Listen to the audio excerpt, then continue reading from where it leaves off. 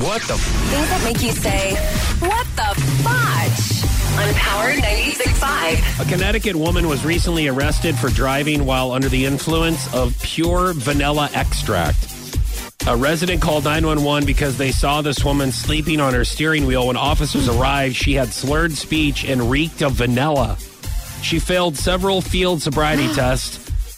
In order for vanilla extract to be considered pure vanilla extract, it must contain no less than 35% alcohol by volume. That makes it 70 proof. Stephanie had downed several bottles of this. Oh, or could it just smell like vanilla vodka? Because you just read this story, when I go to the store, there's going to be no more vanilla left on the shelves. I wasn't worried about that. You know, some people are going to screw it up, though. Like, if they get pulled over, they're going to be like, no, it ain't. Make vanilla pudding. I drank syrup. No, sir, that's vanilla extract. Well, whatever it was, it had alcohol in it, and that's why I've been drinking.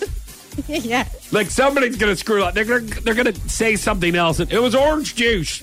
I drank orange and apple juice together.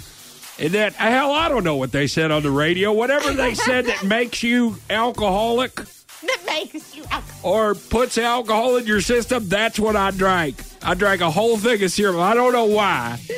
No. But I did, and I have not been drinking, officer, no. No, what you say is, I've only had 2 drinks, right? Oh, yeah. According to Live PD, that's the excuse that we give everyone, right? What the fudge? On Power 96.5.